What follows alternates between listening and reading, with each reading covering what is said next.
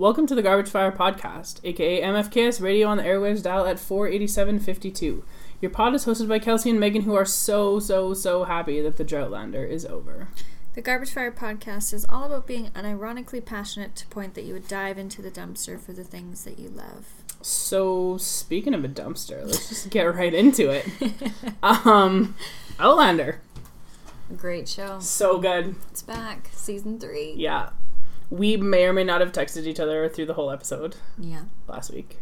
Which started at 10, so I was super surprised that you stayed up and watched it. It was real rough. And I thought that night, because it ended at 11:15 or something like that. It was a weird time. I was like, I'm sure I'm going to have weird time travel dreams tonight. What did you dream about instead? Just Oscar Clefbaum. So I'm having some subconscious regret over forgetting that he existed the previous week. Now you're making up for it by dreaming about it. I mean, it could be worse. You could be dreaming about Milan Lucic.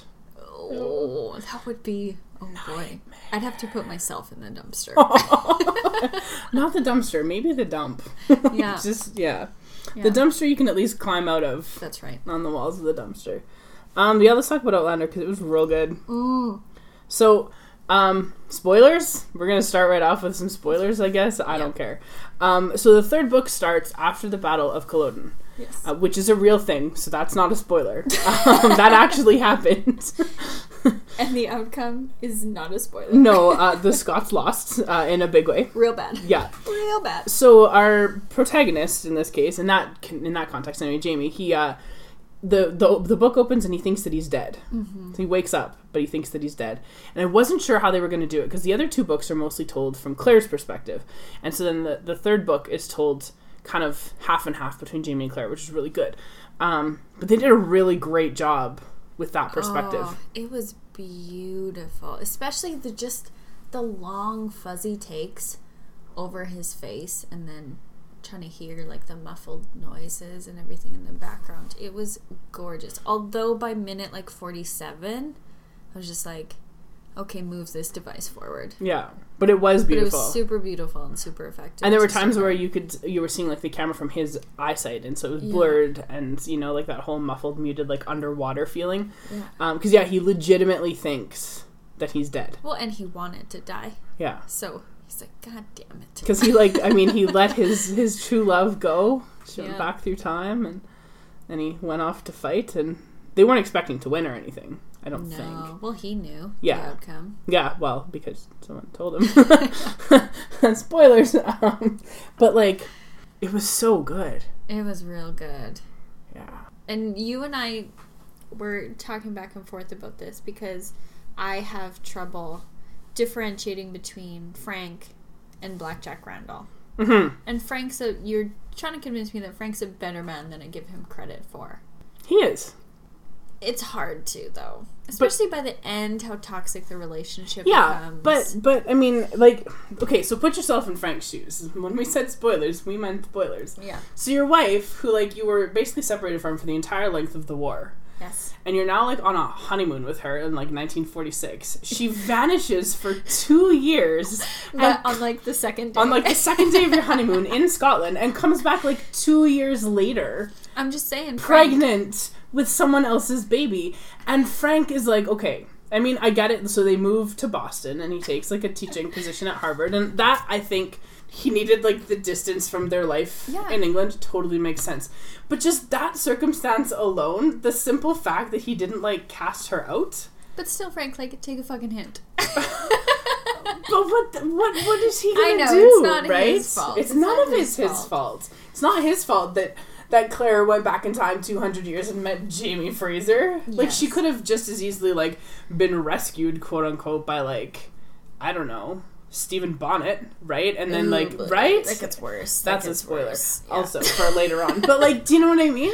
She could have been rescued by someone like that. Yeah. Or, Galis Duncan's husband back in...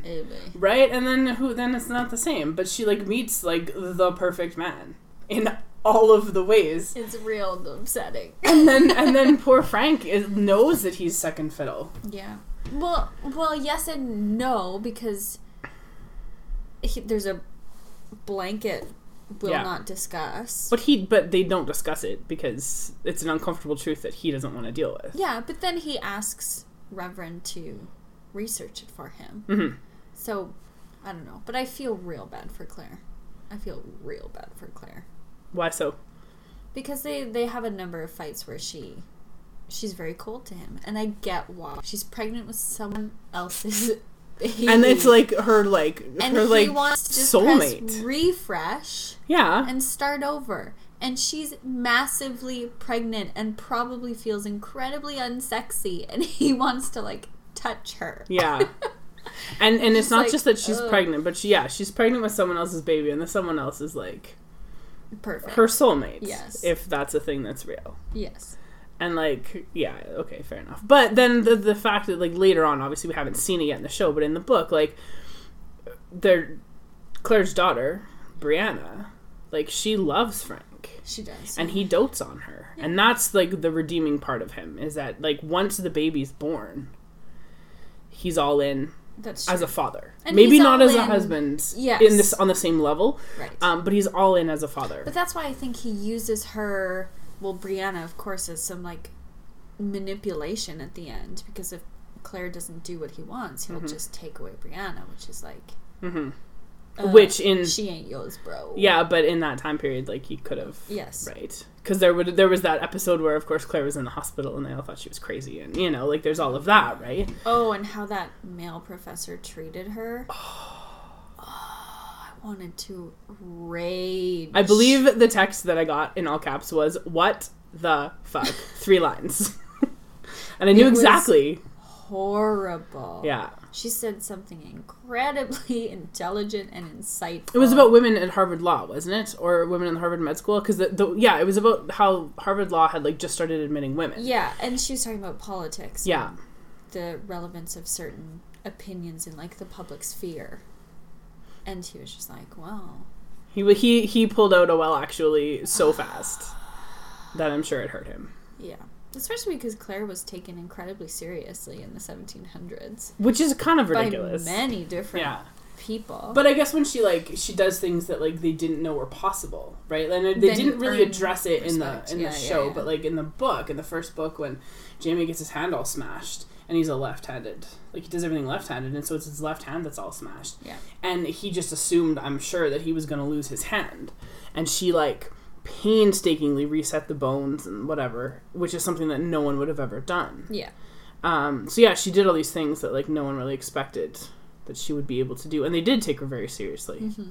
They kind of thought she was a witch too. So but wouldn't you though? Like that's part of it. Yeah, wouldn't you think she was a witch? Because I mean, how do you? Because I was talking to my kids the other day. We were talking about how to explain the world, right, and like worldviews and stuff. And so we were talking about the Enlightenment in France and how that kind of changed people's opinions of like how the way society maybe should function. And I said, but like, think about this. When people didn't know that the Earth revolved around the sun, some people believed that, like, the sun was pulled across the sky in a chariot because you needed a way to explain things. And so, like, you know, in the 18th century, you have this woman who comes back and, like, knows how to do things and is, you know, a healer, ultimately. They won't call her a doctor because she's a woman, but she's a healer. Yeah. And she's doing these things that, like, they've never seen healers do before. Wouldn't you think she was a little bit magical? Well, especially when they're so intensively religious, too. Yes. Yeah, and, like, things that aren't explained are, like, miracles or whatever, yeah. I would think she was a bit of a witch if I didn't know any better. And, like, in the first book, and they didn't do it, I mean, they kind of glossed over it again in the show, but when she tells Jamie about, like, he doesn't believe her at all. No. You know? Like, I don't know if I would have either. Yeah, it's bizarre. It's so bizarre. But it's incredible. So good. It's so good. And it's like really good storytelling. That's maybe what I like the best about it. It's very powerful. And I really like the like 50s aesthetic in the show. Yeah. It's beautiful. It's good. Boston looks beautiful. Boston is beautiful. I'm sure it is. I've never been. But yeah, like and it's funny too, Claire having come back from you know, the past, and also having been a combat nurse, and like her childhood she spends with her uncle, and he takes her on like these like archaeological digs and whatever. So she didn't really have a normal upbringing, which I think actually probably suited her very well for absolutely the time travel-y bits of things, because otherwise she would have just been like, where's lost. my toilet? Yeah. But like there's that scene in the last episode where she's like bringing the firewood by herself, and she's like massively pregnant. Yeah. And the neighbor's just like, oh, let me help you with that. And she's like, no, I've got it. And so she's like developed this independence, that's sort of this strength that she had to have to get through all of those things. Mm-hmm. And I think that's one of the reasons why at the end her and Frank drift apart, because she's out of place there. She's out of place in her own time. Yeah. And she belongs back in Jamie's time with him. Which is really interesting, because there's no way in hell Jamie could survive in the present. No. Like, not, or her present. No. Not even our present. Well, that would be, whoa! Oh, jeez. Yeah, so, like, thinking about, you know, in the first episode of the first season, how there was, like, the ghost standing outside, and, like, it's supposed Obviously to be Jamie. Yeah. I've thought a lot about that, and, like, how they're gonna close really that didn't out. Like that I loved story. it. I didn't. I thought it was great. Because it doesn't make sense for Frank to see him. But or for him to be there. No, but in her time, we talked about this last yeah, no, but that's time. why I think it's interesting, because she tells him the circumstances of like how she got there, and so like if he is a ghost, then he could just like do the thing, I don't know, and get there, right? Yeah, like, do you know what I mean? I'm just saying, I don't know. I know. I don't know how to feel about that. I think it's interesting. I think the fact that Frank saw the ghost is a fascinating thing before he even knew. You know, before any of this ever happened, and so it like lends some credence to my theory that like I know, and I'm not happy with that, because I thought I articulated myself very well last week. You absolutely articulated yourself very well, but I was thinking, and this is Diana and you punching a hole in that. But I was thinking about that because of the way that like Claire doesn't fit in her own time, right? Yeah. In the present that she's meant to be in, based on when she was born. But yeah, I was thinking about the ghost thing, and I was like, oh, I wonder how far they're going to take this show, and B, you know, how they're going to resolve that little bit at the, because they have to come back to that, and maybe it's just like the indication that like when it's over, it just starts again, right? Like there's just this I love it. I don't like that. But just imagine a Claire going back in time and meeting Jamie for the first time. Yeah. Like, but I feel that lacks closure in a sense, and I think you think the opposite. Because Jamie's wonderful. That's really all it is. That's true. He's great. He's so great. And he was, oh God, what emotional acting in that episode. Mm-hmm. Ugh. At the end, when he like shows up back at home with his sister, with Jenny. Yeah. And like, does that mean that like Jenny? Does that mean that like this week we're gonna see her pour the boiling water into his gaping leg wound? Which is the thing that saves his life. Yes. Because Claire taught Jenny how to like sterilize things, and so like it's described reasonably vividly in the book about how he was held down by like Ian and a whole bunch of other people. Yeah. And Jenny just like poured boiling water in this like festering wound. That's like in days his thigh, old. Deep to the bone. Yeah. Because when he and Claire first reconnect, when she comes back to Scotland, she asks him what happened to his leg, or like when this happened, and he's like, about, you know, however many hours after I last saw you, because it was right, like she left, and then like the battle was like immediate. Which is also a very interesting concept about how really he was not supposed to live. Mm-hmm. And yet she is the one, she is the present, she is the influence that allows him to live. Mm-hmm. I know. Which is a very interesting look at like what her personal impact is, because in season 1 and season 2 she was like, well, nothing we've done has any effect whatsoever, and everything's happening to her because like she's experiencing all these things for the first time in like this new environment and these new people and whatever, whereas that she's like becoming part of Jamie's world. But any effect that they want to change, like the Bonnie Prince Charles bullshit, has no effect. But she allows for Jamie to live. She does. But I also wonder too, like, would he still have lived, because he's like essentially given amnesty by. But that's only because Claire was there. Right. But would it have happened had she not been there? No. You sure? Sure. Interesting. Because weren't they, like, screwing in the forest? Yes. That's true. And okay, fair enough. He bumbled into them. Yeah. It's a good word for it. Thank you. He did bumble into them, absolutely. And Jamie spared his life. And broke his arm in the process, yeah. right? yeah, that's true. That is correct. Yeah. So for people who've never read or watched Outlander, I'm sorry. I don't know. I'm super sorry. I'm not, though. Like, not even a little it's bit. real good. It's so good. It's real good. And, like, it's a bit schmaltzy. There are bits of it that are a little bit schmaltzy, I think. But like I said last time, that doesn't and should not lessen its artistic storytelling. No, because the storytelling is phenomenal. Yeah. Like, she has woven an incredibly intensely intricate world. Like, it's fascinating. It is. And, like, even just, like, the family trees that you have because of Roger. Like, it's fascinating how it all fits together. Yeah. And how well thought out it is. And I don't think, in my reading anyway, that I've noticed any, like, glaring plot holes in terms of, like, how people are connected and how they show up in certain places. No. The only issues that I have are with the rape devices at times. But and just sometimes they're, like, 500 pages too long. But yeah, sometimes there's a lot of things that could be said quicker. Yeah. Which maybe, like, the TV series format will work for. Which I'm so excited for next episode, because next episode is exactly what I wanted. Yeah. It's him going to prison. It's him escaping from prison for those few moments. Yeah. Oh, it's going to be so good. John Gray. So when he, like, lives in the cave, are we just going to see a whole bunch of Jamie just, like, hanging out in the cave? Just growing awful worst beards. And they're just, that's the one criticism with the show. Yeah. They have a terrible beard budget. They do. Because they look so fake. Yeah. I mean, and, like, Sam Heughan grows an okay beard. Are there photos of them? Yeah, he's growing, like, going on a Google machine. Like, he can grow an okay beard, but obviously, like, for what they're trying to do, they had to, like, enhance the beard that he has, and because he spends, like, 7 years living in a cave? Yeah. Something like that. Okay. Yeah, like, he can grow an okay beard, but, like, they clearly didn't have the time for him to grow a 7-year beard on the show. Like, Patrick Eves, he is not. No, but also Patrick Eves' beard is like, ugh. It needs a little bit of trim. I saw a picture of him today with his kids, and it was like Dad's first day of training camp, like first day of school. I thought it was really cute, and I was like, "Oh, your beard is wonderful." One of my students has like an incredible beard, and he's like 16. It's bizarre, and he's like this big. He's on the football team. He's like this big kind of sandy blonde gingery guy. So he's got like a ginger beard? Yeah.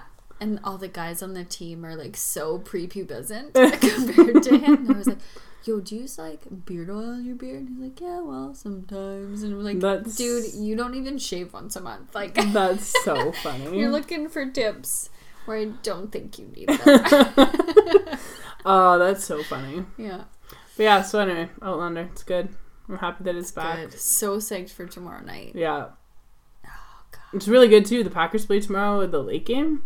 Mm-hmm. So I'll get to watch that, and then it'll just, like, swing right into Outlander. So it's just going to be, like, 4.5 hours of beautiful men that I enjoy on the television. Is there anything better? Not really, no. Yeah, so that's you should watch Outlander and or read it. It's good stuff. Yeah, I definitely suggest reading the books before you watch the show. Don't read the second book; it's terrible. Yeah, well, that's hard because I think there's important stuff in there. Yeah, because is the second one the first one where they tell the story with Bree and with Roger, and they cut back and forth. Oh, yeah, so that part is important. So you do need the present stuff for sure. Yeah, you don't really need the past stuff because there's a lot of it that the show I think did better. Yeah, like her working in the hospital and the first pregnancy and whatever. But like the first book is so good. I love it. I remember telling somebody like they're like, "Oh, it looks so long." I was like, "I know it's a long book, but you should just read it." And I was like, "You will love Jamie Fraser. If you don't love him by the end of chapter 4, just give up because you won't." Well, and it was the show on Sunday was a little bit depressing because we didn't see Murtaugh other than that one scene. Mm-hmm. And I'm feeling that Jamie next time is going to be graving him pretty hard. Yeah, and Murtaugh was great. He was such a good character. But it was really, like, in the first 2 seasons, they spent a lot of time, like, you know, you get to know all these, like, clansmen of Jamie's, right? Mm-hmm. And all of his, like, his relatives. And now they're all dead. Yep. Because, spoilers, Everybody died except for Jamie somehow. By happenstance. Literally by happenstance. Because... But by happenstance because of the purity of his character, and that's so frustrating. Kind of, yeah. That's true, yeah. Well, but it wasn't really all that pure. Like, he was, you know... Well, the purity of his character... He's, like, banging his wife in the forest. With, like, his cousin's, like, 5 feet away from him. Yeah, it was the 1700s. There's no privacy. I don't know. But the purity in the sense that someone believes they owe him a life debt for that. Yeah. But, I mean, he very easily could have killed John Grey. Like, very, very, very easily. Mm-hmm. And he didn't. And it's that motherfucking aristocracy that saves him. That's true. that society that he'll never be part of because he's a left-handed, red-headed Highlander. Yeah. So he's got 3 things. He's got 3 things against him. And I don't know which is worse, that he's red-headed, or that he's a Highlander, or that he's a lefty. It's hard to say. I don't know. Well, I mean, if you're left-handed in that time period, that was like, yeah, you know, the devil's even hand. Like 40 years ago. Yeah. That was... Yeah. Oh boy. Here, let's just slide that one. Yeah. Anyway. Slide that one aside. Watch some Outlander. It's good stuff. Watch Outlander and then join us for our weekly tweet fest. Yeah. Yeah. We'll... Yeah. I'll take over that one. So, speaking of Twitter, I was going to point this out that, like, Kelsey quit Twitter. She doesn't really quit Twitter. Because she's I 100% have 95% quit Twitter. That's like 60% of the time. It works every time. No, she tweets a lot on our pod account. I don't tweet a lot, though. That was like 3 tweets. No, the majority of the tweets that come out of our pod account are now from Kelsey. I basically am only like tweeting out episodes and pleas for questions, and she does the rest. Yeah, that sounds about right. Yeah. So she didn't quit Twitter at all. But I don't tweet like from me. I'm not talking about me. Unless you like have like the Kelsey tweet, which is like once a week. I'm just saying. It's good for me because I honestly am not on it that much anymore. That's fair. But you got into a fight-ish the other day. I know. No, it wasn't a fight. Immediately I was just like, I hate you, Malcolm. What did you do? No, it wasn't a fight because you know what? They're all very nice people. They are. And they were like jiving me pretty hard for that. Yeah, and they're still not 100% certain that it wasn't me just tweeting at myself. So. I know, and I'm still like quite upset about it. So you can check out our Twitter if you want. Malcolm sent a revised like Calgary Flames parade route. Just to me. And I was like, well, this is what Twitter for. Why aren't you on Twitter? And he's like, can you please tweet it for me? And it's like, oh, I quit. I quote unquote quit Twitter. But so I think, is this the next thing we're going to talk about anyway? Yeah, sure. I'm like, no, it is. I'm like doing a really good job on subconscious segues. So we want to talk about like the Calgary Flames arena situation. Not that we know anything about it, but like just the notion that like billionaire sports owners feel that they can like ask municipal governments for money for new buildings or funding for teams or whatever. Yeah. So in Calgary there's like an arena thing because I don't know if anyone's been to the Saddle Dome, but it's kind of garbage. I know people love it and I get that because that's like what you're used to for your team or whatever. But like as far as buildings go, it needs, you know, an overhaul, and by overhaul I mean a knockdown maybe. I've sat at the top of the Saddle Dome before, and the sightlines are real bad. Yeah, you're real close to the roof. Yeah. It's, like, startling. But that was the distinctive design, so... and so there was, you know, talk about the Flames organization and the Calgary City Council in negotiations with, you know, about a new arena deal, and apparently Calgary City Council, like, proposed a deal where they would kick in a third, and the team would kick in a third, and the other third would come from like ticket surcharges. And I understand like why fans might be upset about that, because if you're paying, like, especially if you're a resident of Calgary, you're paying taxes that are going towards arena funding, and then you also have to pay like a surcharge. I understand why people like might not be super happy about that, but I think it sucks. It sucks. The whole thing is stupid because, like, if you want a new building for your team, build a fucking building for your team. Yeah. You own the team. So build the fucking building. I want to be clear, like, we also think that what happened here in Edmonton was dumb. Oh, it was stupid. Like it was insane. We're not saying that we did it right and Calgary's doing it no. right. Like, all of it is stupid. No, it's dumb. Yeah. Like, the whole thing is ridiculous. And I feel like the cities in this, and especially in Canada, I think, feel a little bit handcuffed by the teams in that respect. And I think the teams know that and take advantage of it. Of course. Right? Like, there's definitely some gaslighting happening. Oh, for sure. To the city and fans. So I find it interesting that, like, people that I follow on Twitter, like Flames fans, are just like, yeah, okay, good. Have fun in Seattle. Like, they're just not even... It's surprising. It is kind of surprising. But I feel like, you know, at the same time, they don't want to be held hostage by the ownership of their team. Because I think that they saw the threats happen here and they were like, well, okay then. I mean, and like, we can't... I think this is the thing, though. I don't know so much about Calgary. But I know here in Edmonton, like, I know that our downtown needed something. Yeah. Like, there needed to be some rejuvenation downtown. Because now there's, like, people downtown and stuff happening downtown because there's events at the arena. And I'm not saying that the way it happened was good. No. Because I don't feel like the team and Daryl Cage should have been able to, like... do that. Handcuff city council. But if it means that there's more residential space downtown and more retail and commercial space downtown and like places for people to go and restaurants and bars and for people to live, for people to like make their lives downtown, I'm okay with that. Yeah, because like what we don't need is another suburb like south of 41st Avenue Southwest, which is like practically in Leduc. Like we don't need more of that. We need infill don't want for it sure. In Canada, like it is in Ottawa. No, because that's stupid. When Riva and I were driving through Ottawa, I took like a kind of like an informal timing of how long it took to get out there, and it's far. Chris's uncle lives out there, and it's far. It's far from the city, and like on a day where like maybe the weather's not great or the roads aren't great, and your team's garbage, like why would you want to go out there? I hear it. Yeah. So like to have the arena downtown, like I get it. Mm-hmm.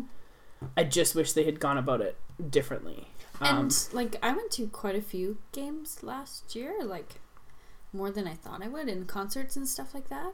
And everyone was really afraid of like, oh, traffic's gonna be terrible. But every time I went, it was fine. The only time traffic's really bad is if you're parking at one of the parkades like right by the building, and then it takes a while to get out because sometimes because there's just people. But it's like, yeah, okay, yeah, there's a lot. 20,000 people just left a building. I'll wait 5 minutes till I can leave. Like most of the times I've gone, I've either parked at the Pine downtown or I've gone to the library parkade because it's only $10 to the library parkade instead of 20 or 25. And it's a bit of a walk, but it's not like a long walk. No. And you're out in no time. Mm-hmm. It's just like going to see something at the Citadel. Like, it's the exact same wait time or whatever. And it's not that bad. But I imagine it'll get better when there's more stuff built, too. Yeah. And there's places for people to go after the game. Now there's not really a lot. There's, like, Denizen. Mercer. You can walk down to the Pint and the New Hudson's if you want. Yeah. But there's not, like, a ton of stuff. So give it, 2 years' time when there's, like, more things. And that movie theater. Well, and when the... that hotel next to it is finished and all that. And so there's going to be more... So, like, there's a lot of good things happening in downtown Edmonton because of that arena, which wouldn't have happened without it. No. But trying to handcuff the city into, like, paying for it is stupid. Is dumb. Yeah. Unless, and I liked the deal that I saw that Calgary City Council had proposed, and that they would get like property tax revenue and whatever, and like a guarantee that there'd be hockey in Calgary for another 35 years and like all these kind of things. Yeah. And absolutely, like if you're gonna build, but how? And really, that is the most fair deal that you could get in that situation. Yeah. So Ken King has to pay a third of the cost. Yeah. Okay. And also he wants to pay none of it. Yeah. Yeah. Fuck you, Ken King. Yeah. He basically wants to pay none of it. There's a lot of good jokes about him leaving because he didn't want to pay taxes here, so he set up his businesses elsewhere. It's like, okay, pal, okay. Yeah. But yeah, the whole, like, it's really interesting to me, and, like, I was going to do some looking into it, but I didn't, because I went for brunch this morning. I don't know, but I was thinking about, like, Cowboy Stadium, like, in Dallas. It was $1 billion that they spent on that thing. I want to go there someday. I want to go to Lucas Oil Stadium in Indianapolis because it was $1 billion. I'd like to see what $1 billion buys you. I think that, well, especially Cowboy Stadium, I think I would have like an anxiety meltdown just because there's be so many people. Well, they had to like make a new scoreboard rule in the NFL because of the scoreboard in Cowboy Stadium because it's so big. What was the rule? I can't remember, like, if the ball hits the scoreboard, just because the scoreboard is so big. And it's huge. Oh, I see. Yeah. But when I was living in Ireland, one of the guys that was in a PhD program, and he was living in residence with some people that I knew from my program, he's from just outside Dallas, and he went home for Christmas, and his high school football team was in, like, the state 5A championship, and they played at Cowboy Stadium. And so after Christmas, when we were all back and we'd gone out for beers one night after class, he was showing me pictures of, like, this Cowboys, and it's just, like, unreal. Yeah, I can It's so cool. God. But, like, I don't know what the financing was like on that. I'm sure somebody had to pay something that they didn't want to have to pay for. Oh, well, yeah, of course. But, and those things... If it's not even just, like, the fans. No, but, like, a football stadium, too, like, it's way less likely that you're going to use a football stadium for other stuff, at least with a hockey rink. Like, there's the hockey, but there's other things that take place. It's a concert arena, too. Yeah. And, like, you know, in Edmonton, it was for, like, the rodeo, and, you know, like, there's tennis happening in Northlands. Yeah. Right now. So there's, like, other uses for it. Yeah. And it's not just, like, a purpose-built thing. Yeah. But, I don't know. It just seems weird to me that, like, billionaires saying they don't want to spend their own money. My dad made the point last night, we were talking about this, is like, that's how they're rich, is by not spending their own money. Yes, of course. But my counter argument to that is, like, we tell poor people, well, you can't afford it, so don't buy it. And if that's the case, Ken King, you can't afford a new arena, then don't buy it. Don't build it. Right? Like... Yeah, but since when have rich white men loved to hear the answer no? I'm gonna go with never. Talking about the French Revolution and Social 20 right now. Speaking of rich white guys who don't like the apt connection. Yeah, who don't want to hear the word no. I started showing them the Filthy Cities Paris documentary from the BBC. Oh, have you ever seen it? Oh, it's so gross. It's like it just talks about all the conditions, like sort of like the socioeconomic conditions in Paris at the time of the revolution, and like just the smells, and just because the Seine isn't a tidal river, and so gotcha. You know, the sewage doesn't get washed away like it does in other places, and like so this guy goes around, and he's done this in a bunch of different cities, and he goes around and he like tries to recreate the smell. So he went to like a perfumery, and they made this like eau de Paris essentially, and it was like urine and like smelly shoes and rotting meat and like all this, and they like, yeah, it was really cool that you could make this, and then they took it around and had people smell it, right? Yeah. And that was just like a quick little whiff of something in a jar, not like the city in front of you. Well, Paris smells pretty bad now. Yeah, the last time I was there was like in the summertime. It was awful. Yeah, it was real bad. I was only there for 3 days, and I wanted to get the fuck out. When I was there, I've been there twice, and when I was there the first time, it was like the end of February, and it was okay, like because you didn't have that heat adding to the smell. Yeah. But in the summertime, it was real gross. But yeah, it was fascinating. Mm-hmm. Super, super fascinating. Cool. But yeah, talking about, you know, time periods where rich white dudes don't want to hear the answer no. Also then. Yeah. So yeah, I don't know. Build an arena, don't build an arena. I don't care. Send the Flames to Seattle. I don't care. It doesn't matter. Yeah, they're not going to. But even if they did, it's not like there wouldn't be another NHL team in Calgary within like a year. Mm-hmm. Right? So. Yeah. But I think what's interesting too is like Gary Bettman said, you know, without a new arena, there's going to be some challenges and whatever. And he was in that like weird threatening bobblehead way of his. And I was like, dude, there's a team in Arizona. Sorry for like the 2 Coyotes fans that probably listen to this, but like, let's stop pretending that the NHL isn't propping that team up. Yeah. Right? When there's like Florida struggles with attendance, Tampa struggles with attendance. I have no idea if the Carolina Hurricanes exist right now. Like, I think they might. Are they still a team? I feel, yeah, they do. Yeah, they're still a team. They won a Stanley Cup once. I remember. Is Jeff Skinner still there? Yeah, barely. Is he 45 now? Like, I honestly know he's absolutely approximately nothing. 14. Okay. He ages like Ryan Nugent-Hopkins. So when Jeff Skinner is 35, he will probably look 20. I got that same gene, so I can't say anything. It's true. You really kind of do. And the other sportsy thing that I think is funny is Matt Duchene. I feel bad for the guy. Okay, what is happening? Because I just saw the photo of him looking sad, holding in front of the green screen. With the stick, whatever. yeah. So, okay. But, have you seen all the other Oilers pictures where they're just looking serious at that camera? Mm-hmm. So... But then he said something. Okay, he said... Is that what people are quoting? Yes. And adding it to that picture? Yes. Okay. Okay. I didn't know that connection. So, okay, so here's what I know. I don't know a lot. Matt Duchene is a very good hockey player, and he's got 2 years left on his contract. Go to New Jersey. Yeah. What? And do it soon so we can, like, add it to the thing that we're working on. Oh, no. We work so hard we can't revise it anymore. So he was in, like, there was talks about trading him last year.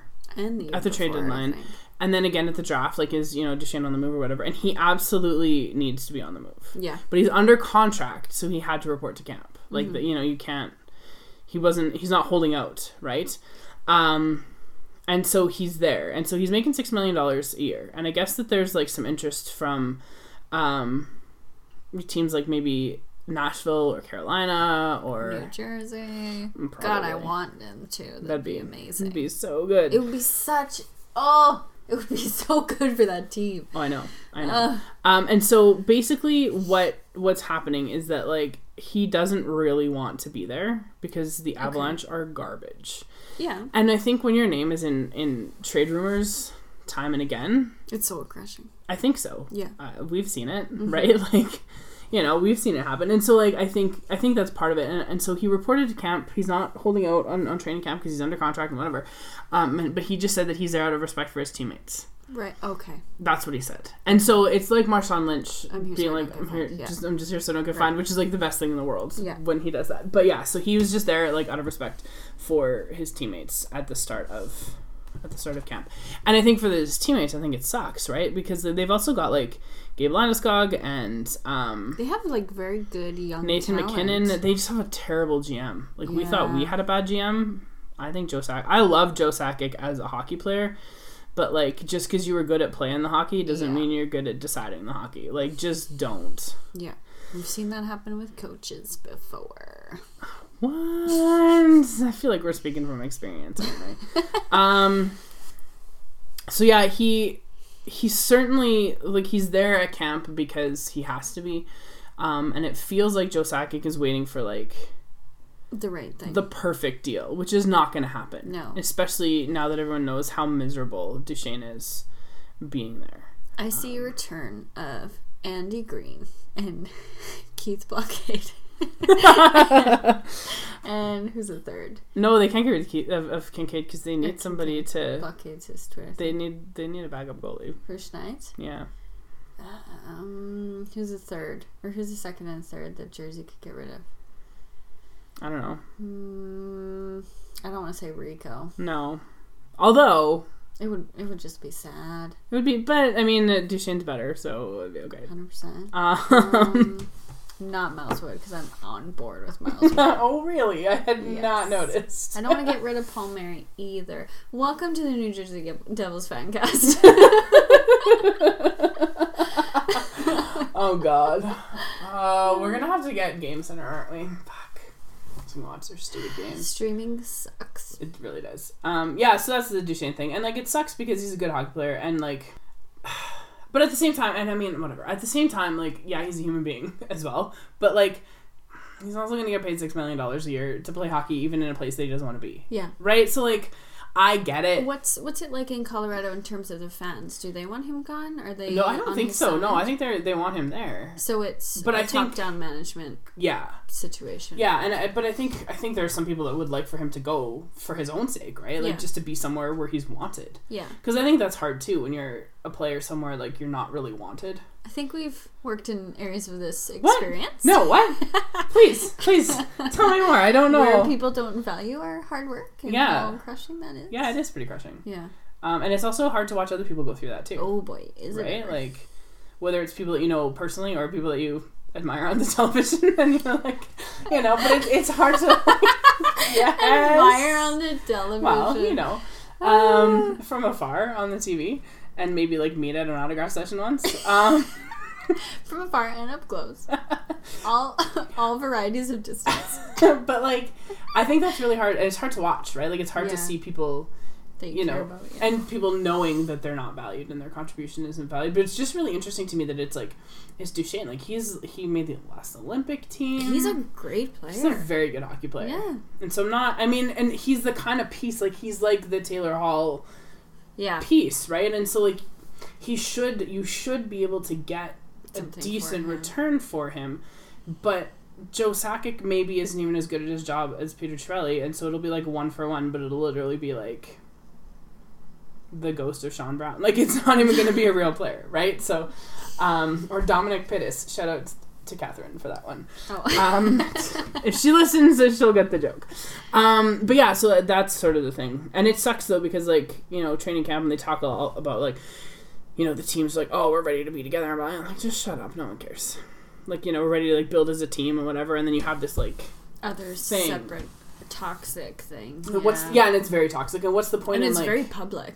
Oh, yeah. So, okay. Yeah, so that sucks. Like, and good for him for saying something that was very political and safe. Yeah. Yes, without, ostracizing himself further or whatever, right? And making it worse. Not even just for his teammates, but as, an outsider. Yeah, and just to be like, I'm here out of respect for my teammates. And that's fair, right? Mm-hmm. Because those teammates deserve...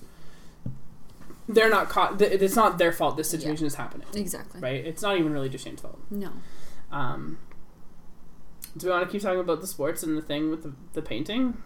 Yeah. Look at us. I was real angry about all of our sportsing today. I was real angry about it. So I know you were. Everybody knows, I'm sure, the Connor McDavid painting that was done. Yeah, by Lauren Hunter. Shout out, former student of mine. She's amazing. She's incredible. That piece of art is truly a piece of art. Yeah. And I was so frustrated when I saw the press conference where she obviously wanted to get Connor to sign it, tried really hard to contact She wanted him to sign it so they could make prints so they could sell them for charity. And she's selling to the Youth Empowerment Society in Edmonton. Yeah. And that didn't work out. They've already got the prints like on order or whatever, so the prints aren't going to be signed, which is fine. Which is fine, because I want one of those prints. I don't care if it's signed. But what I found was very troubling is there was a scrum that McDavid was in, and the reporter said, have you seen this painting that's been done of you? They're looking for you to sign it. Are you going to sign it? Yeah. And what Connor says is, JJ, what's the right answer here? And everyone in the press laughs. Yeah. And all I keep thinking about is a woman who painted this thing and how she's a massive fan. And to everyone, it's a joke for him to even try to sign it. Yeah. Well, and like, you can't do that. No. Like, you can't just sign this painting that someone put 70 hours into. I get it. It's weird that it's your face. I get that. Yeah. But you are a public sports entertainer. Yeah. Entertainer is the key word there. On press day, we saw it on the Devils, on their like Instagram, each of the players had like stacks of things to sign. Yeah. Yeah, so and that's this is a part of your job. Yeah. And like, I asked her about it too, because and I was like, what are you going to do with it? She's like, I think I'm going to keep it. She's like, I very rarely keep my own stuff. And she's like, I'm going to keep it for a while anyway.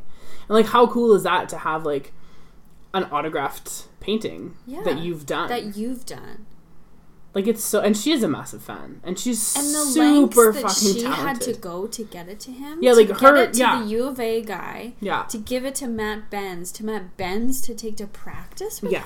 Like, whereas... Fuck you, Edmonton Oilers. Yeah. That's petty and sick and gross. And so, like... So, Connor's little shout-out to JJ. Is JJ Bear, their communications director. Yeah. And he's notoriously uncommunicative. And Joseph Stalin, apparently.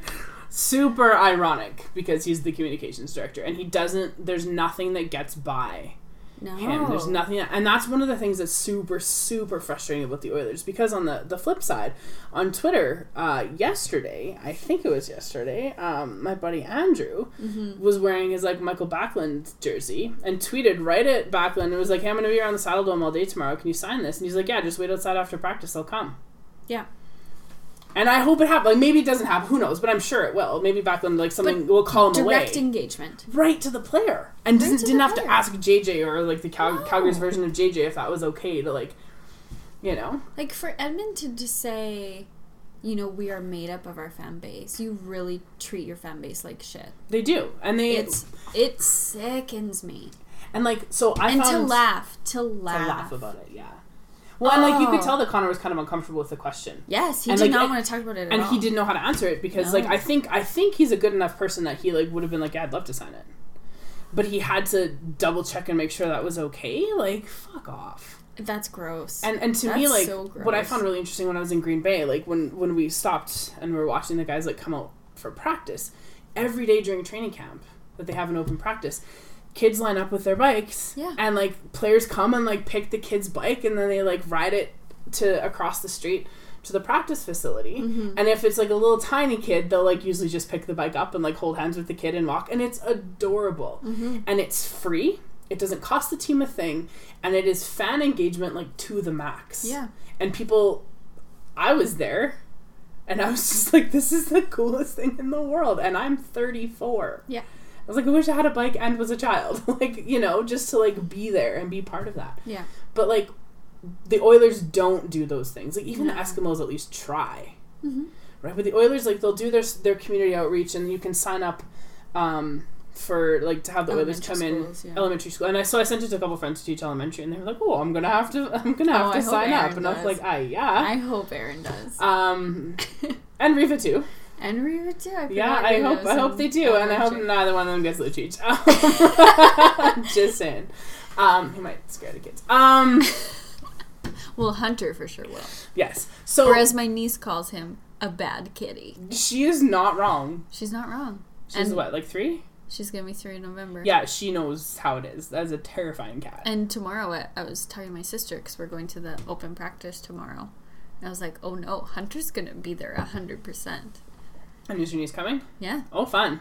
We're going to try to go early and get as close to the glass because my niece is obsessed with Connor McDavid. She calls him my Connor brother. Oh. Yeah. It's so cute. If you guys follow Kelsey on Instagram, she always has great, like, Insta stories with her niece. They're phenomenal. She's the cutest kid. She's so friggin' cute. And she's so chatty. She never shuts up. It's amazing. So if we get her close to the guy, like, we're really just going for her because she will love it. We took her to the skills. Yeah. And the only thing she didn't like was how loud some of the announcements were. Yeah. So we had to, like, cover her ears at times. And Hunter the bad kitty. As soon as she saw him, she was, like, on alert, like, checking over her shoulder all day. After that, we're like, no, bad kitty's gone. Bad kitty's gone. Oh, that's cute. But because if she sees Connor, she'll have, like, a freak out, and it's gonna be great. So it, like, runs in the family, is what you're saying? I resent that. You shouldn't. I was there once. But okay, so, like, the training camp, the open practice thing, right? Like, Vegas, and obviously Vegas is, like, working to build a fan base, right? And I get that. But, like, all of their practices thus far have been open. Yeah. And they've been full. Like, wherever they're practicing, whatever their facility is, like, the stands are full. Which is so cool. I asked somebody that I know here if they were going to the Oilers practice. I go, it's not open till the weekend. And I was like, of course it's not. Yeah. Like, it's so ridiculous to me. We used to go to, like, the development camp ones in Sherwood Park. Yeah. But it's so ridiculous to me that they, like, just close off and don't want to have, you know. Especially after last year's run. And especially training camp when, like, that might be literally the only time that there are people in the city who could, like, afford to go. Yeah. Like, it's very entitled. It's the entitlement in way they feel that, you know, they don't have to do anything to give back. Yeah, it really, really bothers me. Yeah, and so, like, so I was saying to my dad, we were talking about the painting thing last night, and I was saying to him, like, that comment that Connor made, that's, like, emblematic of the organization. Yeah, and whole. I don't blame Connor at all. No. Because he can't do anything. No. Right? No, there's nothing that he can do. But yeah, like, just the fact that, like, there's this divide between them. Yeah. And it, like, it's further intensified when, you know, fans aren't allowed to, like, engage with the people that they're fans of. Yeah. And that just seems really wrong to me. The organization myself, I was talking to my friend Malcolm about this. I don't know why it's the Malcolm show today. But his wife's cousin was a part of the social media team for the Oilers. And there was more than one person? Yeah. I don't believe that. And she worked in Vancouver first with the Canucks. Okay. And then Edmonton brought her over. And she said that the change was so dictatorial here. They couldn't engage with the players if they saw them in the halls. They couldn't say hello to them. For real. That's like a toxic work environment. Yeah. Because, like, at the end of it all, the players are employees. And if you're working on the social media team, you're also an employee of the organization. Yeah. And sometimes they would want to be like, there's this thing, can we get a snap of you for whatever? And she said in Vancouver, they just, if they needed a charity thing, they'd go down to, like, I don't know, fucking Sedin. They'd be like, yeah, I'll be there, 2 p.m., okay. But they could talk to them directly. Well, and I know, like, the Oilers do, they have, like, their community, and this is the other thing, too, maybe that's part of the problem. Like, they have the Edmonton Oilers Community Foundation, which, for better or for worse, is the thing. And they do lots of great work, but there are things about it that just drive me up the wall. One of them is inner city high school, for reasons that we do not have enough time to get into today, because you have a dinner reservation at 6:30, and it's already 4 o'clock. And we have a secret project. We have a secret project we need to work on, but I could talk about how much I hate it for like 3 hours. Yeah. So they do community outreach stuff, and I think it's great that they do, but their community outreach sucks. Yeah. In comparison to like other... And I think that comes back to the idea that in a Canadian market, you don't have to try. Well, and you have to look too, like the same thing in Montreal. Like, I mean, PK Subban got run out of town because he'd agreed to donate $10 million to Children's Hospital without checking with the team first. And that's not the only reason, but that played a pretty significant role in that. Because they would wanted to say the Montreal Canadiens PK Subban Center for or whatever, but kids who don't read good. But like that was totally part of the problem, was that he had sort of like circumvented the state, as it were. The structure that he was supposed to. And I don't know enough about like what happens in Toronto, except that like, you know, I don't everything think Austin impacts could do Toronto. anything wrong right now. No, he could sneeze in a fucking kid's face. They'd be like, well, I'm sure the kid deserved it. Yeah. Or like, oh, now you have his DNA. Do something good with it. Like now you have H1N1. Good luck. Yeah. How will this affect the Leafs? I don't know.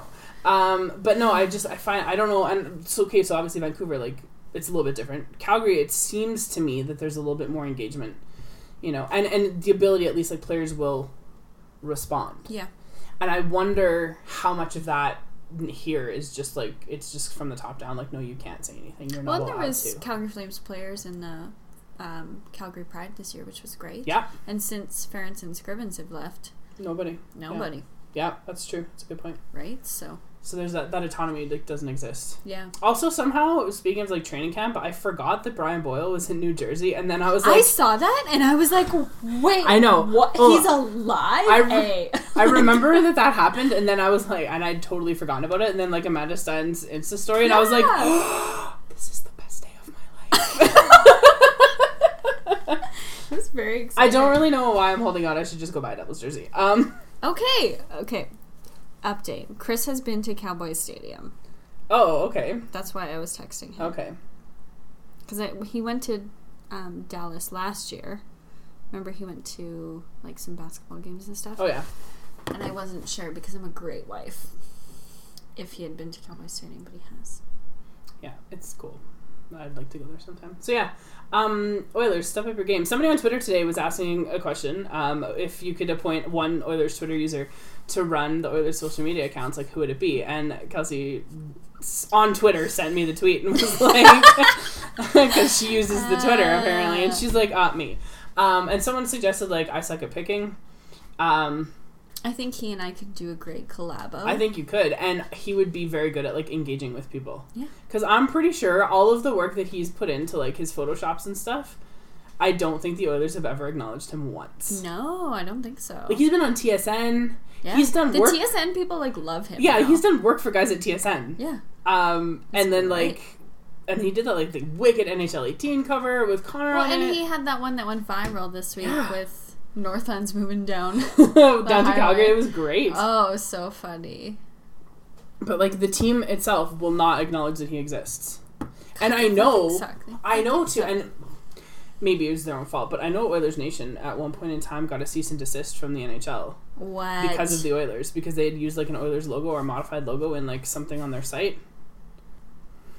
The look that Kelsey's giving me right now, like you know, like the eye rolling emoji is like that, but it's stuck with also the gritted teeth at the same time.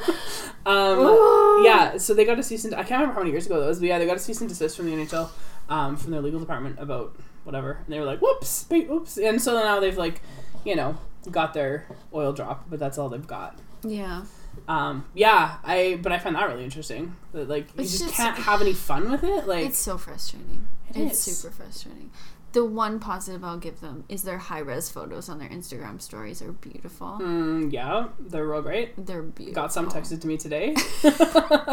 I feel real bad about forgetting about Oscar, so yeah. I'm trying to make up be for it. purposeful. Do you also want to stop dreaming about him? Is that like part of your... Well, then me and my sister both had dreams the same night, Thursday night, Friday morning, about Connor. And in all of our dreams about Connor, he's an asshole. Isn't that interesting? It is interesting. Maybe it's the persona that JJ's trying to create for him. I don't know. He comes off that way. But even when he had like that EA commercial, so funny. I didn't think it was funny at all. I think it's funny that like he did it.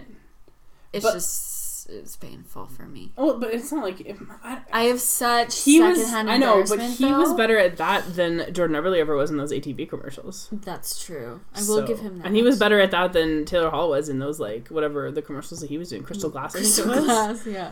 Oh boy, those are real painful. Mm-hmm. They're like not everybody can be PK Subban. That's true. Right? Like, and what I love about PK in terms of like... But my problem is that I feel like Connor's being forced to do this. Yeah. And he's so not who he is. Like, right? so, no, but you know, like, no. But is there anyone on the team who should be doing that? I'm just going to say Jesse Puljujärvi. I was thinking like, but like in terms of like personality, Pat Maroon's a lot of personality. Yeah, I listened to him like read a script on like a Sherwood Ford. Hard. It's real bad. It's hard, yeah. And it was like literally a phone call. It was awful. Yeah. And I just keep thinking back to like the bit where he doesn't play school. So like I just can't. I know, it's really funny. But that's like a real person, right? Yeah. But it's just but then you look at someone like PK Subban and he's, you know, like you pointed out to me on Sunday last week that last year he was like the only one of the Predators at the Tennessee Titans like home opener or whatever. Yeah. And this year it wasn't the whole team, but it was a lot of them. It was like 20 of them. Yeah. Which is awesome. All came along. Yeah. Roman Josi did the thing. Yeah, like Thank you, PK, for that. Yeah.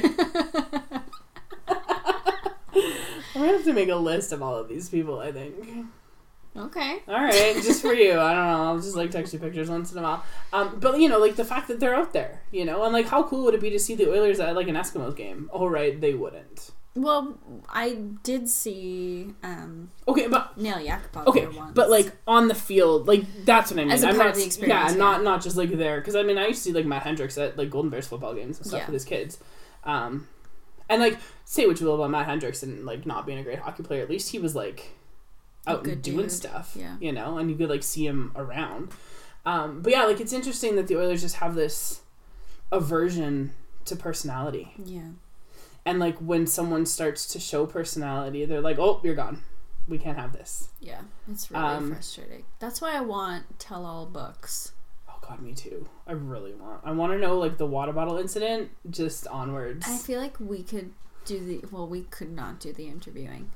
Who do we know who could do the interviewing? Dan Rice. Dan Rice! Yay! Avery could probably do it. Avery could do it. Yeah. He's got some connections. But when I say that about personality, like it's very clear who I'm talking about. But like the off season, like whatever happened between like April of 2015 and the fall, something shifted. Yeah. And he came back and was like a person. Mm-hmm. With actual personality, and that with that goal that got called back or whatever, and he was upset about it, and you know, in the video review, and he was just like, he's like, I understand where the refs are coming from. He's like, I wouldn't want to admit I was wrong in front of 18,000 people either. Yeah, I remember that. And that was just a very interesting, candid thing to say. Yeah. But it was kind of about that time that like opinions started to shift as well, which I thought was really interesting. Mm-hmm. And so then maybe that's just an organizational thing, where the Oilers don't like I think it is, and I think it's a damn shame. It is. Because, like, even Aaron Rodgers, right? Like, I know you don't love Aaron Rodgers like I love Aaron Rodgers, but, like... I have nothing against him. His Instagram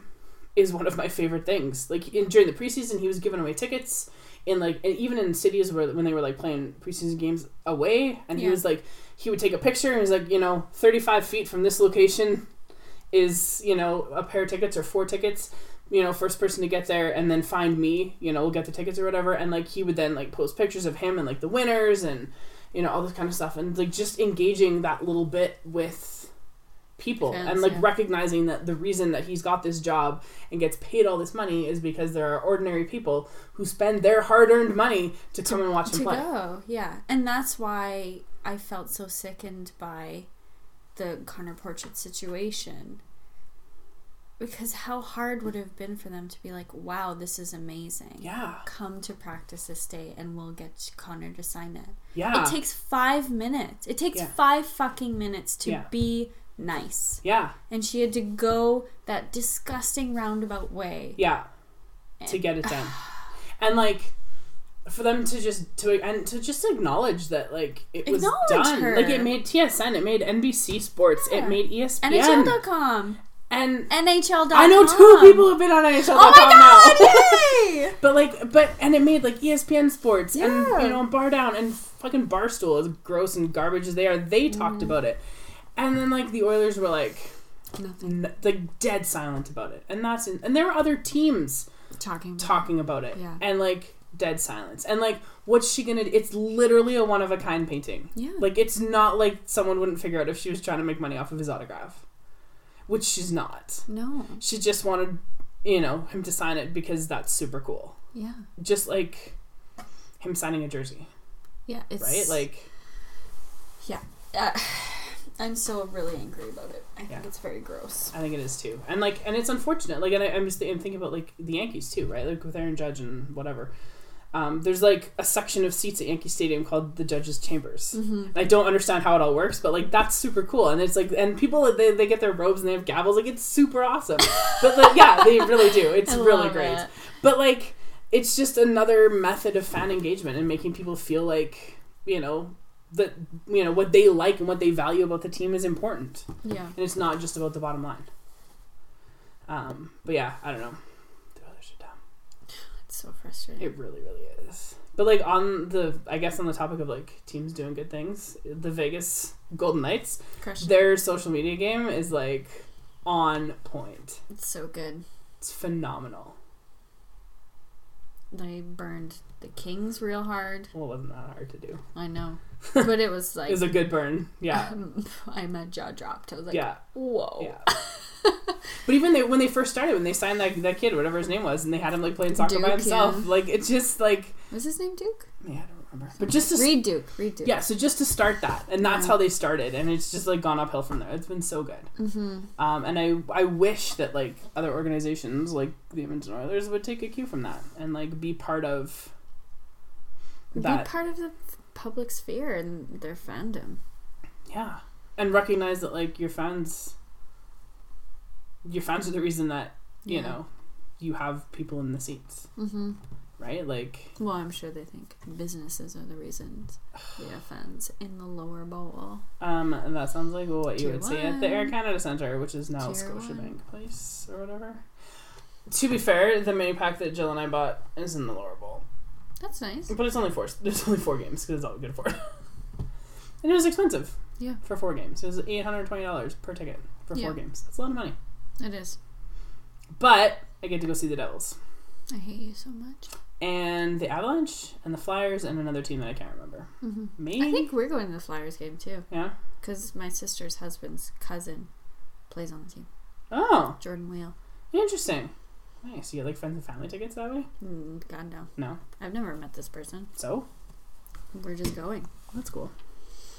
That was a lot of sports. Let's never do that again. Should we go to, like, questions? Do we have anything else to talk about? I don't. I don't really either. Okay. I did want to say my garbage thing was, like, obviously it's Aaron Judge. And the reason that it was is because the other night, Thursday night, he had 2 home runs for 42 and 43 on the year. And he only, I don't know what he's done today. I haven't really been paying much attention.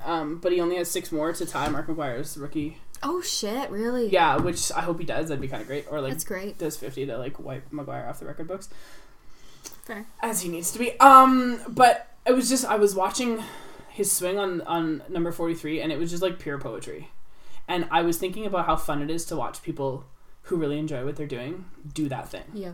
Like, just in general. It's just such a sense of joy. It is, and then you get like the secondhand joy from watching them do the thing. Yeah. And like last night, I went out and took a bunch of pictures of the Northern Lights, which I didn't really know was going to be a thing. I was just going to go do some like stars, and then all of a sudden, I was like, "Oh, surprise, Aurora!" So like 1,000 photos later, I came home, and it was awesome. And I really wish that I had been there with somebody, just to like share be that. Like, oh, yeah, because like I had like the dumbest smile on my face for probably an hour and a half because I just couldn't believe what I was seeing. And I was like, oh, this sucks that there's no one else here. Well, it took me off because I was literally outside all night for like 5 hours and didn't see any of it. Yeah. And then they got real faint and sort of disappeared. Yeah, as soon as I left the school at 11:35. Yeah. They were gone.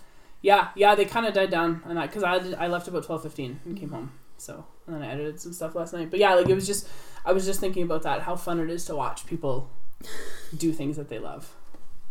Uh-oh. I asked my husband, have you been to Cowboy Stadium? He said yes. I said, what was it like? He said, huge. I never went inside though. And I said, well then you lied. And he said, I have been to it though. No, you haven't been inside. That doesn't count. No, that's true. This doesn't count, Chris. I agree. Long distance relationship bullshit. Okay. We have lots of questions. You want to do them? Yeah, I have one from Malcolm to start us off. Okay. He said, if the Flames move, this is a multiple choice question. Who should he cheer for? A, San Jose. B, move to WHL, so Rebels, I guess. Or the Hitmen. Well, they live in Sylvan Lake. Okay, so Rebels, yeah, okay. Pick a KHL team because they're on my streaming site that he just bought a subscription for. Or D, abandon hockey like it abandoned Calgary. Oh, D, 100%. Just fill that void with something better, like baseball. Yeah. Or can just continue to watch Celtic kick ass like they did today. Yeah, there you go. Okay, we're going to do the sports questions first because I hate them when people ask us sports questions.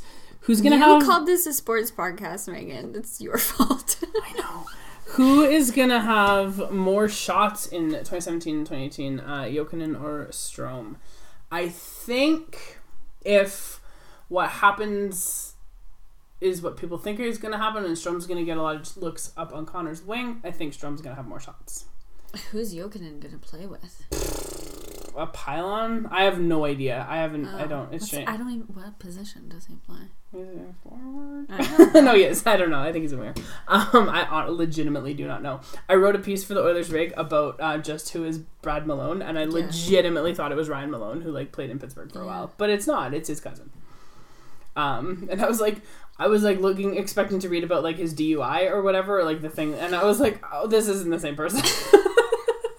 Yeah, I was looking through the Instagram like camp photos, and I was like, wait, that's not Olli Jokinen. No. Who the fuck is this guy? And also I wrote a thing about Ryan Stanton. Did I write I think I wrote the thing about Ryan Stanton. Didn't even know who he was. Like, legit did not know. There's a lot of names this year. So I don't know what happens in training camp because I don't care. Who's going to make the team? All of the guys who were on the team last year. And probably Chris Kelly because, Because Chia. Yeah.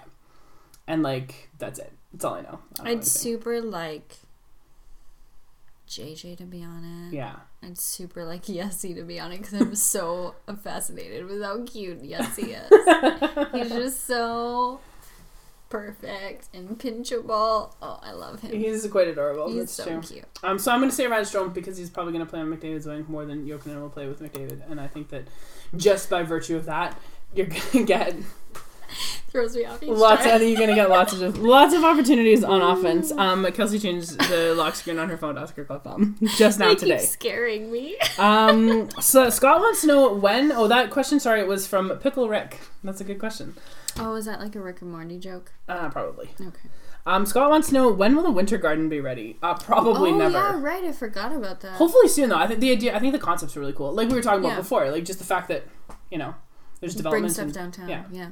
Hopefully soon. I don't know. I don't know if it is contingent upon that big tower being done. Yeah, I'm not sure. I'm not 100% I don't know sure where about the it timeline. would be. I don't know what it would do. But I think once it's done, I think like the idea of it is pretty cool. Yeah, me too. So that's good. Amanda wants to know, what is the best time of year to come up and see the Northern Lights? Because she's never seen them. Apparently last night was a real good time. May was really good. August was really good. I think any time between like October and March is prime, just because we have so much darkness. Yeah. And I mean, it's obviously like contingent on like, solar activity or whatever. Yeah. But yeah, I don't know. If you're up here long enough, like if you came up here for like a week, there's a pretty good chance you'd get like a couple nights worth of. And actually, now that I've gone out and done this, I found this really interesting. Now that I've gone out and done this a lot, I'm pretty good at spotting them before they're like really super visible. Like when they're just really low on the horizon, you can kind of like, it looks like there's a bit of like really light haze just kind of above the tree line. Yeah. And then I like take a picture of it and then it shows up a little bit green. I'm like, oh yeah, okay. There we go. Yeah. Because last night people were like, oh, it's too bad they're gone. I'm like, they're not. Like they're literally south of us now. They're literally everywhere. But they weren't like super, super bright. And so people thought that it was just like clouds and stuff. But anyway. So yeah, come whenever, Amanda. Just come and visit. Come visit. She wants to know which is our favorite. She also wants to know which is our favorite Connor from the NHL 18 promo. And hers is Stats Geek Connor, which I thought was probably the funniest bit of the whole thing. Was the Corsi bat. That was funny. I think it's funny at the end where he's the fidget spinner. Because he's a child. He's a tiny child. Yeah, I loved the fidget spinner. That was pretty funny. It was pretty funny. It would have been funnier if he wouldn't have known how to do it. That would have made it even better somehow. Yeah. It just wants to know favorite team if not the Oilers and favorite player if not Taylor Hall. Favorite team? I don't know. I say Jersey. Yeah?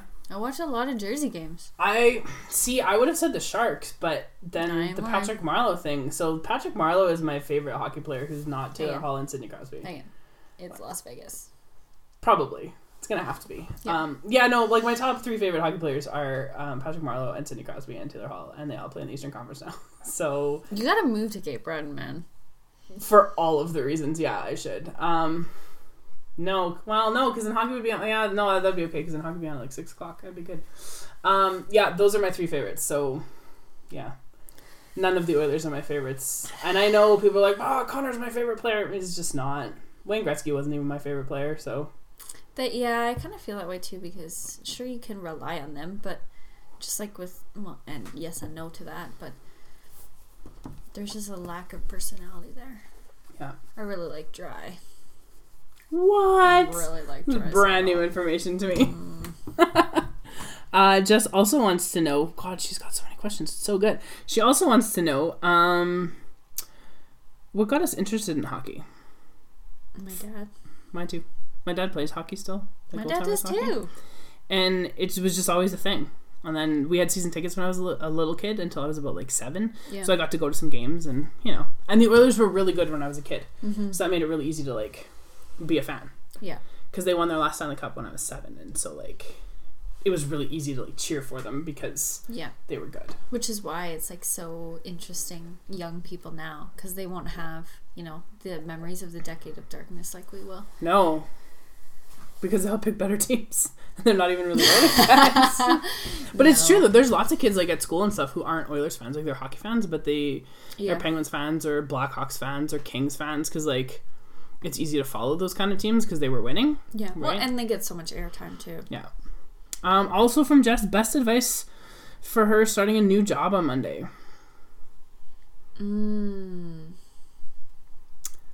That's a good question. New jobs are very hard. New jobs are hard. I don't know. It's my advice is firm handshake with everyone you meet. Yeah, that's good. My general advice is it's gonna be really fucking hard. So just don't be hard on yourself. Yeah. Take it slow. Yeah, there's gonna be do as much as you can. There's gonna be things that like you don't know how to do, and ask for help and don't like exactly. Don't hero it. Just do your best. But good luck, Jess. Yeah. Well, I talked to her yesterday and she's pretty excited about the opportunity, so that's great. Yeah, it'd be good. But I would also say like firm handshake, and like don't take any shit from anybody. No, not at all. Figure out what your job is and say no. Yeah, say no to people. From Mike, he says, do you kind of wish Joe Cates ended up moving the Oilers just for the petty thrill of seeing Edmonton mainstream media cry forever? Yes. Well, yes and no, because guess what? There wouldn't be an Edmonton mainstream media anymore. It'd be gone immediately. Does that mean that people like Dan Paperclip would not have platforms to write? Because I would be all for that change. I don't know what he would write about then. Education. Fuck. So Speaking no, Mike. No. Speaking of, somebody sitting at this kitchen table right now got blocked by David Staples on Twitter, and it was the best feeling in the world. How did you find out? Because somebody had retweeted something that he said, and I had him muted for a long time because I didn't particularly care. But, you know, in the spirit of things, I would occasionally check in and see what kind of tomfoolery he was spouting. And I went and clicked on this thing because of the reaction that the person who had retweeted it was. And it was like, you were blocked from seeing this status. And I was like, I have arrived! I was very excited.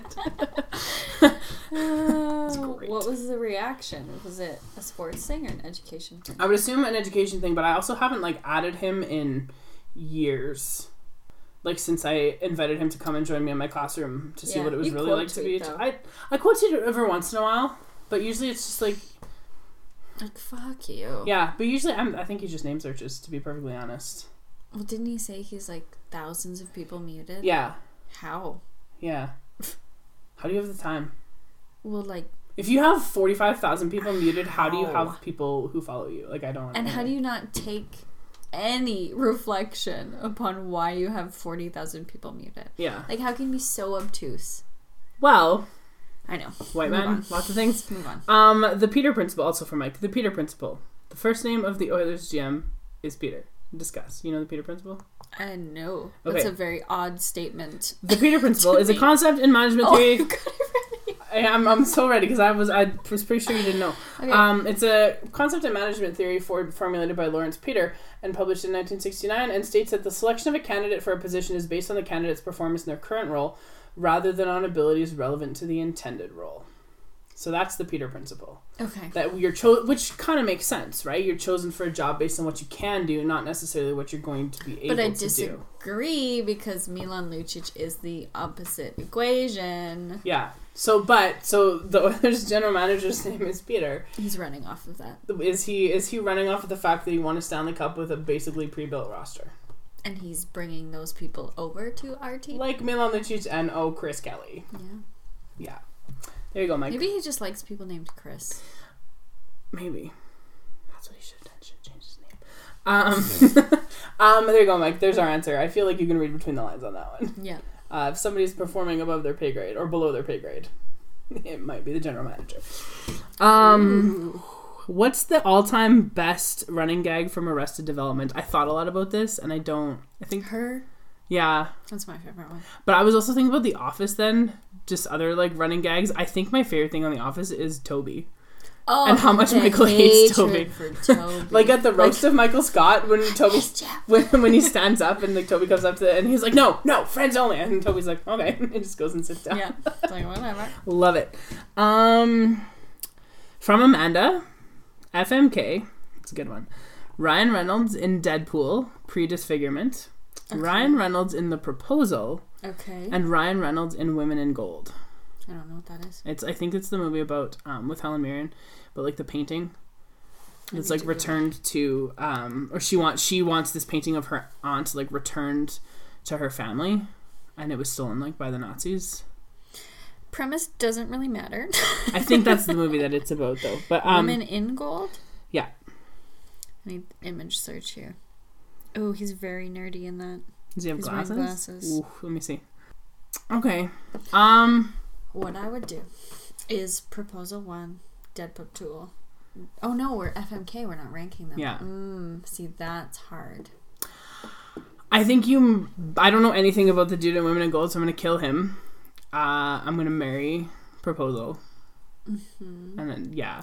I really don't like Deadpool at all. I loved it. I thought it was great. I didn't think so. I'd like the least amount of time I have to spend with that person, the better. Okay, fair enough. So I think we're still the same answer. Yeah. Just my justification is different. Yeah. Yeah, my rationale is not that at all. Yeah. Okay, good. Fair. Jess also wants to know best wedding story. Yeah, I read all her responses. Yeah, so like best story involving you at a wedding, not necessarily like yours.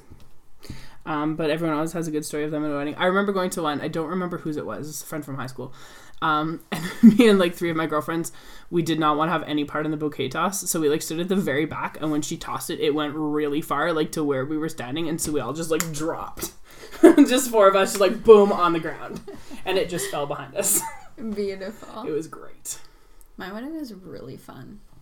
I think it didn't involve me, so this is a non-answer to your question. Was it Jess or Amanda? Jess. It was Jess. Jess. My friend Rishi, whose birthday is today by happenstance, he and Chris did a video where it was, you know, they do like wedding videos of like, here's our love story, but it didn't have me in it. It was Rishi playing me. And he was in this mermaid blonde wig. Oh yeah? And like talked like this. Except for one point where he was like something about like what I liked about Chris or something like that. Just like, well, he's got a really great heart and a really good smile and a really great ass, and he like went into his own voice. Oh, that's funny. It was so, and we like I hadn't good. seen it, no one had seen it, just they two had done it. That's awesome. It was really funny. There was a lot of like fun stuff at our wedding. To be honest, like I've enjoyed my friends' weddings and stuff, but I don't have any like great, because like that's my, if you know my friends whose weddings I've been to, that's not how we roll. Although my friend Jane, when they got married, we cleaned up after the reception, and then we went to Denny's at like 2:30 in the morning, like wedding dress and all. That's nice. It was good. That was fun. I got to do the best man speech at Malcolm's wedding, which was really fun. That's exciting. Because him and his friend Peter shared it, and Peter's a very emotional guy. Yeah. And he was like crying, and he was like, you know, there's someone else who needs to be up here to help me with this speech. And he called me up, and like no one else knew it. I had just told Chris the day before. Yeah. Like no one knew. And I'm so not that way, so my speech was like super funny and like insulting to Malcolm. So it was such a funny juxtaposition of us two, and people still say like, oh my god, I was thinking about your speech the other night. That's funny. It was really fun. Nobody likes me enough to have asked me to speak at their wedding. I've never been in a bridal party. Yeah, I wouldn't want to be. So I which I feel like my friends know that, so like I appreciate that they haven't made me say no. Yeah. Because I would be like, no thanks. It's a lot of... Well, it's all just a lot of bullshit. It's not my jam, and I've literally skipped everybody that I know who's gotten married. Like all of my girlfriends have skipped their like stagettes and their bridal showers because with some people I like made up excuses why I didn't want to go, and then other people I was like, I'm not coming. Yeah, it's not you. I'm just not gonna be there. There's just so much. Yeah, I know. It's a lot of. We talked about that before. Floob wants to know, why are people still wearing fedoras? I would say ask Avery, but he wears a trilby and he'll get mad if I say ask Avery. It's a good question though. People are gonna be people. Why you gotta hate? That's my response. They can wear whatever the fuck they want. It's true. It's just a hat. Men used to wear fedoras to go to work. Hats used to be like a social norm. To not wear a hat was weird. It's true. So it's all fine. Why do people wear stupid flat snapback hats? Those are ugly as fuck. They really are. I'm gonna criticize fedoras, which have style and structure. I'm sorry. Kelsey's a little salty today. I don't know if anyone can tell. I'm just trying to see if there's any other questions. I felt like there was like a question. I did want to ask you something. You wanted to ask me something? I wanted to ask you a question because this is a discussion I got into yesterday on the Twitter machine. How do you feel about subscription services like The Athletic? Hiring practices like notwithstanding, we can talk about that some other time. I'm fine with it. Do you think that it's a viable business model? Yeah. Why? That's how newspapers got started.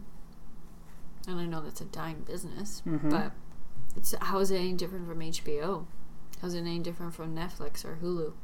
If you have good shit, people will pay money to keep that good shit. Well, I was thinking about it in terms of like Patreon, right? And how like I watch Crash Course videos all the time. I contribute to Patreon. And I like the idea that if you want to, yeah, you know, for something like Crash Course, you can, you know, pay, mm-hmm. and then other people don't have to if they don't really feel like it. I've contributed as well, but it was just a really interesting conversation about like this business model about how, you know, the subscription service might not work, and the people that I was talking to, I think they were looking at it as like a specifically like hockey thing. And hockey is a niche. I'll be very honest. Like, in a lot of ways, like, the hockey media market is a niche. But it's also an entertainment business. It is an entertainment business. But, like, The Athletic is not just about hockey. It's about all of the sports. Yeah. And, like, Dave Lozo's writing NFL predictions on The Athletic Detroit. And I legitimately... Yeah, legit subscribed because of that. Yeah. Even before they announced, like, Willis and those guys for, like, writing about the Oilers and, like, Kent Wilson doing the Flame stuff, I was like, yeah, I will pay $8 a month to read Lozo's that content. For 21 weeks of Lozo writing NFL predictions. Because they were funny, and I enjoyed it. And if you have good people and they create good stuff, then I'm fine with it. Yeah, well, and I think, like, the other discussion was sort of, like, should people who write and publish things on the internet be paid for their work? Of course they should. Of course they should. Like, and that's sort of the thing. Like, these guys who have built up these audiences over time, and, you know, they've worked really fucking hard to get to a point where they have, like, a loyal readership. Why shouldn't they be compensated for the work that they do? Exactly. Like, I'm not saying that anyone deserves to pay me or that I deserve any money for my, like, Brad Malone piece, because I wrote it in like 25 minutes and realized it wasn't Ryan Malone. I was like, oh, cool. And carried on. And same with like Ryan Stanton. I was like, I don't know who this guy is, but sure, let's watch some video and make something up. I don't deserve money for those things. 100% I don't deserve money for them. But like, if there was the potential to like make a little bit of money, I'd be all over that. Right? For like the work that I put in. Because I've written some stuff that I've put a considerable amount of work into. Yeah. Like time and research and whatever. We have a guy on our site who probably spends 10 hours on a post because of all of the meticulous research that he does. I would love for somebody to be like, hey, come write for us. Yeah. And get paid. Because, I mean, it would suck for us, but I think it would be great because he deserves that kind of compensation. Yeah. And I think that there are people who would want to pay for that kind of content. But it was just a really interesting debate, that's all. Which is why we're happy to announce that you can subscribe to the Garbage Fire Podcast for $9 a month. $9.87. 87 cents. That is a good number. Yeah, $9.87 a month. You can just email transfer me the money and we'll figure it out. You get nothing extra. Because this is all we can do with our time. Yeah, we got nothing. We have a special project that I've spent 5 hours on. We'll send you a sticker whenever we get around to like making them or whatever. Yes. But that's about it. But no, really, if you want to like give us money, that'd be super. We could like buy a better microphone or like make t-shirts, pay to like get better software to record because other stuff's real expensive. What else could we do? Go to Jersey, do a field trip. We could pay for like someone to edit our shit. Yeah, that'd be real nice. Do our website for us. Yeah. Do the Twitter so I don't have to, and I can really actually quit Twitter. She's never gonna quit Twitter. I would really love to quit Twitter. No, there's no subscription, but if you want to give us money, let us know. If you run a business and you want to advertise, you want to advertise on us, we'll whatever, we're in. Let us know. And we're not trying to make any money off this whatsoever, though. We're still surprised that people are listening, and we're very appreciative of those of you who do. Yes, because there is a lot of stuff out there on the internet that you could listen to, and what you have chosen to do for part of your time. Like, an hour and a half to 2 hours a week is listen to us ramble about how much we love Taylor Hall. And we value that you value our opinion and hot takes. Yeah. Because they're real hot sometimes. I feel like today I went real hot about fedoras. Luckily, there's no stakes to that. And snapbacks, yes. So you can subscribe if you want. Well, no, you should. You should subscribe to us on, like, iTunes or whatever. What you should do is rate and review. That's what you should do. That'd be great. Because we would like to, you know... Positive rate and review, please. Positive rate. Yeah, if you don't have anything nice to say, like, don't say anything. Why are you listening? Yeah, we just don't care. Somewhere. Yeah. We love Taylor Hall. Our opinion's not going to change. No. You're not going to change our minds. Just move on. We love a lot of things. Very unironically. Like, we are legitimate garbage for a lot of stuff. Yes. If you people could see our text messages, you would be horrified by the things that we love. I turned myself into Yessie Pugliarvi's sister today, so. She really did. It was great. That was real fun for me. Real hard. Yeah, so you can find us, if you would like to, on iTunes or SoundCloud or Stitcher or Google Play. I don't know where that is, but you can find us there. You can follow us at a bunch of stuff too. That's right. We have our email, which I have not checked in a... I check it pretty much daily. Okay. It's on my phone. Okay. I usually just delete the spam that comes in. That's all there is. GarbageFirePodcast@gmail.com is that. Our website is garbagefirepod.wordpress.com. You can sort of follow Kelsey on Twitter at GarbageFirePod. I'm sure you can tell the difference when it's me tweeting and when it's her tweeting. Because I'm generally just like, hey, we're recording, send us questions, or check out our new episode. Or sometimes I retweet something that I think needs to be shared. Kelsey's the one who engages with our fans. All like 70 of you. Which we appreciate. And we got a real treat for you coming up for like season opener week. Which we have to stop recording so we can practice because I'm having an anxiety attack. I know, she shouldn't be, but she is. It was her idea too, I will point out. I know. And you can follow me on Twitter at Mig14 if you want to. Unless you're David Staples. Then which please don't. You clearly don't. Yeah, that's all we have for this week. We still have like 294 hours and 26 minutes to talk about Taylor Hall. Can't wait. And once I delete like 67 gigabytes of photos from my computer, that will go up. Yes. For eternity. Yeah. We'll probably... Okay, there's two ways we'll stop the podcast. A, we get him on it. Yeah. B, the day he retires. Jesus. See you in 2032, everybody. So, if you would like this to stop before then, which, like, I can't imagine why you wouldn't want us to stop before then. Send us an e-transfer. Yeah. Or help us get Taylor on the podcast, and then we'll stop. No, I don't want that either. I think it has to happen before the thing at the beginning of the season, because otherwise it'd just be mortifying. That's impossible. That's impossible. Just wait till October 7th. Oh my god, we are... Mark your goddamn calendars. Yeah. Yeah, so anyway, that's that. Let us know if there's stuff you want us to talk about, or if you have questions, please ask. We do appreciate hearing from you. We really, really do. And, like, if we had things to give you, we would, but we don't, because... Yet. We're working on it, maybe, hopefully. Very lazily and forgetfully, to be honest. Pretty much, yeah. Yeah. So, yeah, we're going to practice this thing. We'll work on this thing that we're doing for whatever. And then we're also going to, like, make a plan for selling stuff or something. Yes.